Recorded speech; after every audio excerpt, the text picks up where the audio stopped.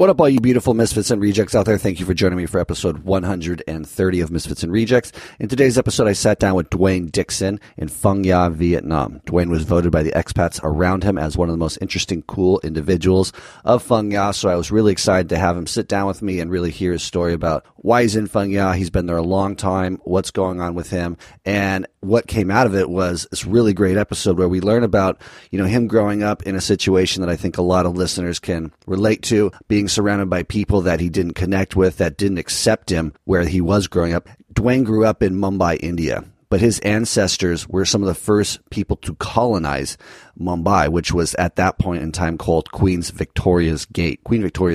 And in fact, on the British side of his family, his great-great-grandmother was within the royal family.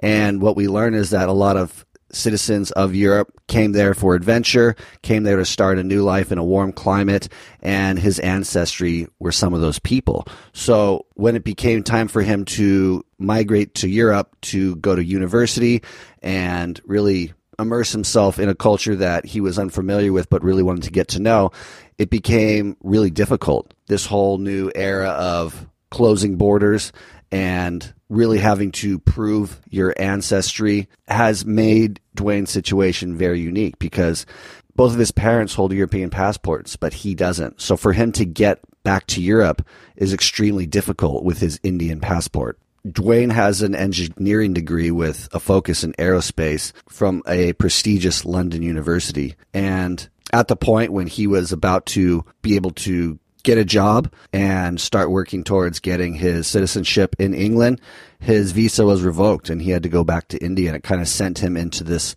5-year exploration of the world where he kind of settled in Phang Nga. He now works at the Easy Tiger Hostel and is just trying to wait until his parents can sort out the paperwork to enable him to get his Portuguese and British passport, which he's entitled to because of his ancestors. It's a really beautiful story and so eloquently told by Dwayne. He talks about what is home, where is home, and how home is where you feel comfortable, and home is where you can be yourself. And he definitely found that, I think, in Vietnam, but wants to be able to go back to a home that he can call his home. He wants to be able to go freely back to England, Cornwall to be exact, and hang out with his family whenever he wants without having to spend 5 months in advance to get a visa to only stay a short time. He wants to move more freely and go back to a country where he can use his engineering degree in a way that is fulfilling to him. It's a really cool story, and I could have spent hours talking to Dwayne. In fact, I did. It was just such a nice conversation and somebody who is one of those people that you come across and instantly feel comfortable being around. And I can tell why all his peers around him in Phang Nga really enjoy his company and being in his presence. If you're a first-time listener, please pull out your phone and hit the subscribe button. Please also remember that Misfits and Rejects is on Spotify now. So for a lot of you, I know that makes it a lot easier to listen to. So please remember to share Misfits and Rejects with your friends, reminding them that they can listen to it on Spotify. And with that said, please sit back, relax, and enjoy this episode with Dwayne Dixon. Welcome to Misfits and Rejects, a podcast about the lifestyle design of expatriates, travelers, entrepreneurs, and adventurers. I'm your host, Chapin Cruder. Enjoy. I didn't fit in America. With cocaine, there's just always too many guns and too many bad attitudes. I quit eliminating stories. Really try to overcome that fear. And right there, for any of your listeners, a lot of what I was to do in the rest of my life was formulated by the fact I just went and did it. Welcome to another episode of Misfits and Rejects. Today I'm joined by Dwayne Dixon, a gentleman working at Easy Tiger here in Phang Nga, Vietnam. Actually, really interesting enough, like I told him pre-show, he was nominated by his peers as one of the most interesting men in the village. So I had to ask him to come on the show, which he is. He's here, and we're excited to hear from him. So welcome to the show, Dwayne. Thank you. Yeah, it's nice to have you, man. So I didn't really pepper you with too many questions pre-show just because I could see that there's a lot of complex nuances of your story. I just kind of want to come out organically. Yeah. But I do know that you were born on a colonized island off the southern coast of India that was Portuguese and British. Yeah. And you grew up till you're 19. Yeah. In no relationship to Indian culture. You speak perfect British English, and that's tremendously fascinating to me. Can you just talk to the audience a little bit about your upbringing? Like, what was that like, and why was it Portuguese and British, and what does that mean? So the British colonized that part of the world for more than 350 years. Whilst they moved from Britain over to, which was called British India, which was 7 countries, now has 7 different countries rather than the British India by itself. They met the Portuguese along the way, and they realized that the Portuguese were better at trading. So they joined forces with the Portuguese and the British colonized that entire country, well, which was now 7 countries. And they had spots everywhere. The Portuguese was mainly in the south, the British were more in the central and the northern part, so they occupied more of the area than the Portuguese did. But that's how my family met. My great-great-great-grandfather was a sailor, and my great-great-grandmother was part of the royal family. Not important part of the royal family, but extended bit. And they met and they lived on the colony for a few years. They got married, they had kids, and then that's just how everyone kind of was raised. Obviously, it was back from the colony to the mainland, like everyone should just go up and down. It never was seen as a different place. You know what I mean? Like, it wasn't seen as India, it was just a holiday destination for Britain. Really. Okay. Yeah. So that would be my next question. So, like, I was wondering, like, did your grandma get sent there as, like, a punishment? No. It was not. No one was sent there as a punishment. It wasn't really a punishment at all. It was more of if you wanted to go and work somewhere else where it was sunny, and unlike shitty England where the weather's always like horrible, people decided to go there and trade and try different job role. Was she? I mean, she sounds like, because she's part of the royal family, probably fairly wealthy and didn't have to go work. It was more of like a adventure. It was at that time, like, nobody wanted to just go, and it was partly was the main part was the adventure, but she also wanted to work. The majority of my family actually really, really worked. My grandfather was like up in the army, he was in the navy, he was a professional tap dancer. He tried his hand at everything. He played field hockey, polo, all of that. Like, he's got medals to show for a lot of it. And it was part of my family's thing to try and do something else, not just sit and with all the wealth that they had and whatever. All of it's gone now because it's just been, I don't even know where it is. I can't keep track of it. I can't even find papers from my family to see where they are and stuff like that, which is why I'm in this situation at the moment. Okay, we'll get to that in a second. Yeah. 7 countries. Explain to the audience what that means, because I am like understanding that India is India. What do you mean by 7 countries? British India was Pakistan, India, Sri Lanka, Nepal, Bhutan, Myanmar, and I'm missing out one, Tibet. So they were all part of British India. Now they're not. Now they're called 7 different countries by its name because they fought for their independence and stuff like that. Okay. I think it started to dissolve in 1938 or something. That's when it started. Every country had its own independence, depending on when they decided to fight for themselves. Interesting. Do you know why the British were better traders? What made them better traders? I think it was just the manpower that they had. The Portuguese, they just had the manpower. The British they were very commanding and demanding, I would say, as compared to the Portuguese. The Portuguese just wanted to trade.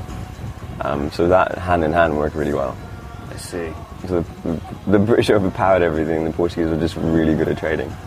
So that worked really well. And then all of a sudden, it just went to shit. And people started leaving, jobs started to disappear. And then the locals started to fight for their own land and push them out. The Portuguese were the last to leave. They were the first to arrive, last to leave.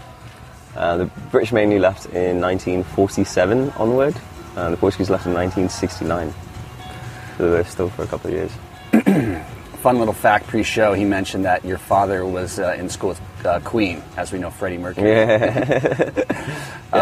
Did you ever get to meet him? No, I didn't. I was too young. I was actually not even born. Okay. Yeah, I was not born. So they didn't remain friends, but they went to school together? No, they didn't, because they had their own, they took their own paths, really. Because my dad was a roughneck. He worked in oil rigs. He worked in a garage when he was 16, fixing cars, until he learned, he was a mechanic, really. And then when he was 20, he went off to the rigs. He was sailing seas, like nobody knew where he was and stuff like that. And is he still doing that? No, he retired when he was 54, I think. It was quite demanding. I physically couldn't take it anymore at 54. Where are your parents now? They live in Cornwall, but my mum and dad are currently in India trying to fight for my situation with the whole paperwork and trying to see if I can get my passport, really. Okay. where you went to uni in London, correct? Yes. What did you study? Mechanical engineering with aerospace and automotive design. Okay. That's a big jump now to working at a hostel here in Vietnam. So what It is a massive what jump. What were your aspirations? To work for like aerospace or something? I actually wanted to work either for Boeing or Airbus. I did that for a year, and I also did automotive for a year, which for a big diesel engine company called Delphi or Delphi, depending where you're from. And I ideally wanted to get into motorsport because the job is quite demanding, yes, and two, you travel a lot in motorsport. And then what happened with that? They changed prime ministers when I was at uni. So essentially when I went to uni when I was 19, I was on a 3-year visa, which included the 3 years of my course, 1 year placement year, which means you can work for a year in an industry and then come back and finish your final year. And after I graduated, I was guaranteed a PSW, which is post-study work permit, which you're allowed to stay in the country for 2 years to find a job, and then you get your permanent residency, especially for me, because coming from the line that I was, I'd get my passport after 2 years. David Cameron came into power and cancelled the PSW when I was in the second month of my last year. So that went tits up. When I graduated, I tried to apply for jobs and stuff like that, but they had to sponsor me. It was a new law that came into place. The companies didn't have anything set up for this new law. It was like, it's too soon. You'll have to wait. We really want you to work with us, but we don't have the legal permit to actually have you. That just carried on for 6 months, 8 months, almost a year. And I was just up to a point where I was just like, fuck it, I'm just going to go travel. And I'll just see what happens down the line. And that was 6 years ago. Nice. Where was your first destination of travel? Funny enough, the first destination was India, because I never saw it. I never ever traveled anywhere, and I was really interested to see what the culture was like and understand it and whatnot. Because I had a pretty tough upbringing in that small little place that I had to live in. And two of my mates who I graduated with, they were just like, oh, we're going to India for 3 months, do you want to come with us? And I knew one of the blokes and two of his friends from home. And I flew first, I met them at the airport. They came about 12 hours later on a different flight, and yeah, we started traveling for about 3 months. It was interesting. And then I met 2 Danish girls that I traveled with for about 5 months through India, then went to Nepal, met this German girl along the way, and it just carried on from there. I traveled with a Danish girl for at least about 1.5 years, I think, all the way to Vietnam. In a relationship, I'm assuming? No. Just friends? Yeah, just friends. We just got along really well. Really well. So yeah, India's come up a lot in conversation as being a very sense-provoking environment, overwhelming, culturally just shocking to a lot of people. How did you feel about it? I mean, since you kind of were isolated, it sounds like you didn't grow up within that like madness that is India. Like, what was your impression of it? Do you like it? Did you like it? Do you want to go back? I hated it. To be quite honest with you, I have nothing against culture. I'm not trying to be racist anyway. It was just too intense. They don't accept you for who you are. You have to be part of who they are. If you're not white, they don't see you as someone that they can respect. If you're white, they'll bow down to you and like praise you and stuff like that, which is weird. But if you speak a different language to them and you don't look like a white person, then they don't give a shit. There were simple things like when I was traveling with the girls and anyone else I used to travel with. If I go to a ticket office to book a bus ticket, they're quite rude. They would just throw tickets at you, no smile. They wouldn't answer your questions properly or whatever. It'd just get ignored, really.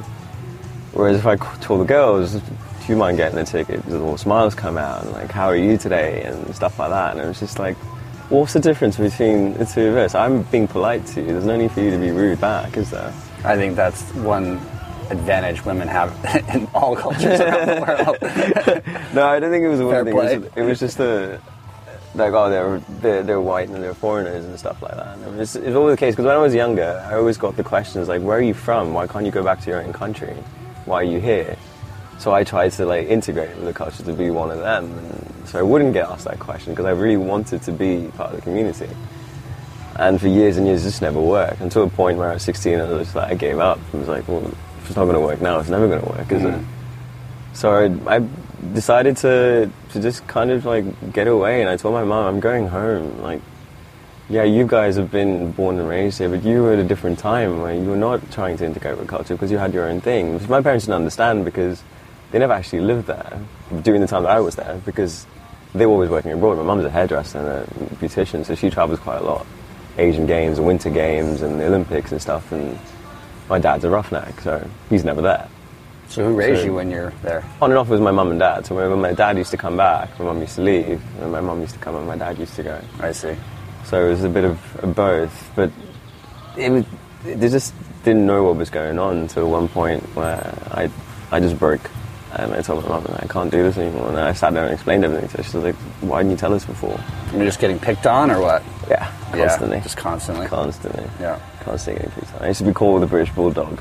You scrapped a lot? Pardon? Because you would scrap a lot, fight a lot? Yeah. So it was something, I never started fights, but people always just pick on me to the point where it's just like, what am I going to do with this? I can't complain to anyone because no one's going to see my side of the story. And yeah. Can you describe, just so we can get a better visual, like, you describe it as a colony. Like, I'm thinking commune in my head, like all these, like, not hippies, but like people in a small village, like. No, so the thing is, my parents, we were all from that colony, but my parents couldn't afford to live there anymore. So when I was 3 years old, they moved from that island to another island, which was essentially where the locals used to live. Because the colony dissolved itself in 1960 something, but people from there still live there because they chose to. They didn't want to go to England and Portugal and stuff like that, till everything went massively tits up, which was like 97, when people started to leave. If you go there now, there's big, massive houses, stone houses that are designed by the British and the Portuguese, that are completely deserted because people just couldn't be bothered to wait to sell them. They just left there, and there's plenty of them. If you look at the infrastructure in the main part where the British came in, which is now called the Gateway of India, used to call it Victoria's Gate, those structures are still standing up. Massive stone structures. The infrastructure is amazing. And the Indians have tried to destroy it to get rid of it, started to build it, and they just can't. Because it's too heavy, it's too strong. Yeah, it's built too well. They got rid of all the statues, because we had statues of the Queen, and they put their own statues there, whoever they think is powerful enough to be. Like human or like spiritual, like Ganesh? Oh, human. Both. A combination of both, I'd say. Okay. And they changed the names for everything. But it took them more than 40 years to change the names of things. When someone just woke up one day and was like, well, why do we have these names? Which makes no sense, really. Yeah. But anyway, yeah, it's all different now. Like when I was traveling there, I was baffled by how much it had just changed. And you've been traveling. You traveled for like 5 years. It sounds like. How were you making ends meet? I had enough of income. I worked hard when I was at uni, a lot, because I had to pay my own tuition. So I was seen as an international student because I've never lived in the mainland. Because of that, I was paying £12,500 a year. My first year, I took a student loan from the bank. That only covered me for £10,500. And then there was plus £4,500 for accommodation. So it was £14,000, which I didn't actually have money for. So I kind of worked for the 3 months when I first started at uni to pay the £4,500. And anyway, I managed to do that. And in the summer, I worked really hard and I started accumulating money. And I went on a placement year in my second year, accumulated more money, and I paid for all 3 years. So my debt was actually £38,000. After my last year, I finished paying about £32,500. So I did pretty well. And the rest of the money that I had in the summer, over the 6 months that I was looking for a job, I took to travel. And you just traveled with that for 5 years? Yeah, I did. Wow. I had no social life at uni, so my social life I had decided was going to be 5 years of traveling and actually experiencing life rather than work, and struggle all the time. Yeah. That's all I've done until I was 24. Okay. How old are you now? I'm 30 now. Okay. Yeah. Did you pick up little odd jobs like at hospitals around the world and stay for periods of time? Or were you pretty much always in? I was pretty much always here. So I came here after about 2 years of travel, a little less than 2 years actually, and I've been working here since that time. So just so that folks know, we're at the Naked Tiger here in Fung Ya, and you've been here for how many years working? On and off, because I leave in between. The longest stint that I've been away for was 9 months, and that's how I've kind of managed to stay away for 5 years and travel, because I work here, take that money, and I go and travel. I see. I came here in 2015. That's 4 years. Yeah. It was the first time I came here. What do you like about it so much? Initially, it was obviously the area there is absolutely beautiful with the caves and the scenery and stuff like that. But we had a lot of expats here. We had like 14 or 15 expats who still always have time to be together. And we used to have a house down in the other village. We used to all congregate and like have beers on the roof, play some music and whatever. It was a big community that we had. Whenever someone was working, you knew that someone who was not working could go out with you. So that was amazing at that point. That's what kind of attracted me to it. It was that friendship group that I didn't really have, that I always wanted. Are any of them still here? No, unfortunately not. They've all left. They've all decided to pursue different things. But there are still some people left here that I get along with. But time is very hard to come by now. Everyone's kind of serious with their own businesses and their own jobs and stuff like that. Yeah. And with tourism booming now, jobs are getting more demanding and hours have to be put down and stuff like that. Do you see yourself trying to develop something of your own here? Or are you going to just maintain the status quo? No, I don't really want to get involved with business here. Not particularly. It is Vietnam. Yeah. Business is probably not the best idea here, unless you get married to someone who's local. Okay. This is my perception of it because I see other people with businesses and I know how it works here, and it's not everything. Most of it's under the table. I don't think I want to go down that route. I see. Let's dive into what I've heard is you're a stateless man. Yes. What does that mean? So I've been struggling a lot to get my passport back, which my mum's been trying to sort out. Long story short, my mum's uncle, who was a man who kept everything, as my mum would describe him as. He's kept things that, like, it was just like a feeding bottle of someone from the family who was 2 months old. He's a hoarder. Yeah, pretty much, yeah. And when he passed away about 6 years ago almost, 5 years ago, in fact, he left this...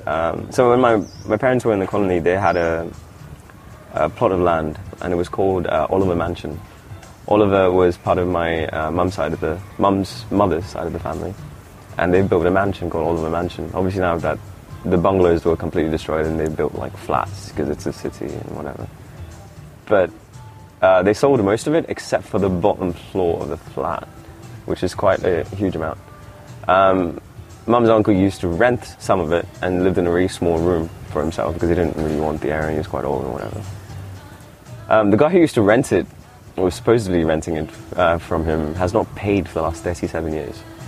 And when my uncle died, my mum decided to take the case and fight for it. Mainly because if she fights for that flat and that land, it proves who I am and why it was constructed and who it belongs to actually, rather than some person who decides to take it for 37 years and claim it as his. Like squatter rights, kind of. Pretty much, yeah. Which doesn't exist because none of the paperwork or anything. It says everything. All the documents say that he's supposed to be paying rent every single month, and he hasn't done it. So he's broken the law massively by 37 years. She's won the case 4 years down the line. He's paying up every month whatever fees that include for like court hearings and stuff like that. But he hasn't paid the fines, which the court hasn't passed a date for yet. But once all that is sorted out, he pays his fines, whatever, and the court actually legalizes that property being under my mum's name because my uncle left it to her when he died as well. And it's left into my name when my mum passes away, if my mum passes away. It needs to be sorted out, and that just generally proves who I am. The other thing about saying my uncle keeps everything is my mum's father, who's Portuguese, which we don't have anything to prove for to say that we're Portuguese or British in fact, because there's none of the paperwork exist anymore, because we didn't think of keeping it and that it would affect anyone down the line. It would just be easy to go to the Portuguese embassy or British embassy and get our passports, but it's not that easy in fact. You need to prove about 5 generations worth if you come from a history of my family. And it was very difficult. The thought of it was just impossible until my mum actually pulled out everything from storage and she found all the paperwork, 5 generations worth. And she also found a little birth certificate saying that my mum's been registered in the Portuguese and the British embassy when she was 2 months old, which her father had done. And out of 7 siblings, he was the only one who registered my mother. Nobody else had registered in the family. So that's a good, strong point for me and for my parents. Can we get in a little bit more detail about this? Because I'm confused. So, you don't have a passport. Like, what do you? It's like sounds like you're trying to prove you're a prince. You know. So by right and by law, I'm supposed to have a British and a Portuguese passport because it's dual nationality. But because I've never actually lived in the mainland, you can't just get that. You have to prove it, which would have been easy if I wasn't an adult. But because I've already passed 18, you have to prove everything like that. For my parents, it's not just a problem. I don't know how that works or why that works, because that's the immigration law. Because they've in a certain limit, a generation limit. Well, I'm after that, and it stops with me. I'm the last generation that can claim nationality for a certain country without actually living in it by birthright. So it's important for me to actually get that done now before I'm 35. And what kind of passport do you hold right now? I currently have an Indian passport because I had to get a visa for this country here to have a work permit. And work permits only have to be tied up with a passport rather than an emergency travel document, which is what I was traveling with. So I had to go to the Indian embassy and get an Indian passport. Okay. So that was easy. Getting the Indian passport was easy? It wasn't very easy. No. But I mean, since you lived on an island that was Indian territory, it made it easier. So it was easier to get, exactly. I see. So then what you're really wanting, though, is you want a Portuguese and British? Or if you had to choose one, which one would you rather have? I think I'd probably choose the Portuguese one after Brexit. All that shit's happening in Britain. So. But ideally you want both? Yes. Because then that helps your case back on the colony, because it was a British and Portuguese colony. Right. Okay, that makes sense. Okay, and then your mom is there literally right now trying to make this happen for you? Both my parents are, because they're both retired. My mum is still a travel agency, so she can work anywhere, really. Okay. Dad's retired, but yeah, they're together at the moment trying to sort it out. Wow. Do you have any siblings? Mm-hmm. That was it. Yeah. No, sorry. I don't have any siblings. Okay. I'm the only child. My mum had a firstborn. I think he died 7 days later because his lungs are not developed. But no, I was by myself. Okay. So then, as this plays out and hopefully everything works out in your favor, then what's the plan? Are you going to stay here and just keep doing this? No. This place has offered me a lot. Because I had nowhere to go to and I had no money and I wasn't really about to go back to India per se. Because I mean that's the only place you could go back to work now because you have a passport for it. That was the only place I could go back, and it was frightening. It was worrying. I was terrified. I was depressed, and I didn't really want to do that. And I met Mike, who's not here at the moment. He used to run Easy Tiger, and he offered me a job, just out of the blue. He didn't know anything about me. He didn't know my story. He just saw me here for 3 weeks because I stayed here for quite a long time because I really loved the area, not because I was looking for a job. He offered me a job and he asked me to stay, and I was like, well, I've got nothing else to do. And that just led on to where I am, and I'm really grateful for the guys who just let me work here and staying here with a work permit and going through the hassle of actually getting me licensed and permits to be here and work here. So, with your engineering degree, I mean, do you have still aspirations to maybe put that to use? Yes, I do, because I like working with my hands. I built 3 things here, actually. I built a compacting machine for rubbish, which is not here anymore. It collects rubbish and puts it into bricks, and they use those bricks as an infrastructure for cattle and stuff like that during flood season or rain or sun, which really helped 1,000 villages in the area. And I built 2 motorbikes from scratch, which I'm quite proud of. But.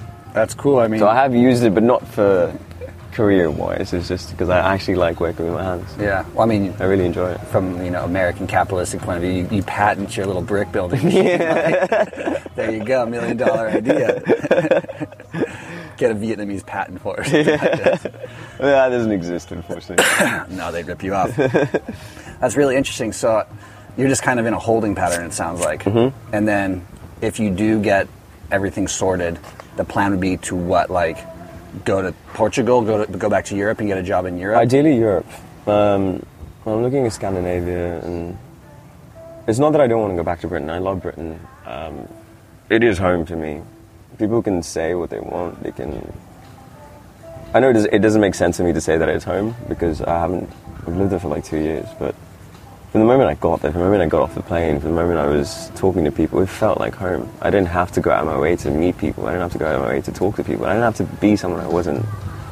I was myself, and everyone accepted me for it. And for the 7 months that I was there, it took people 7 months to realize that I wasn't British because I mentioned it.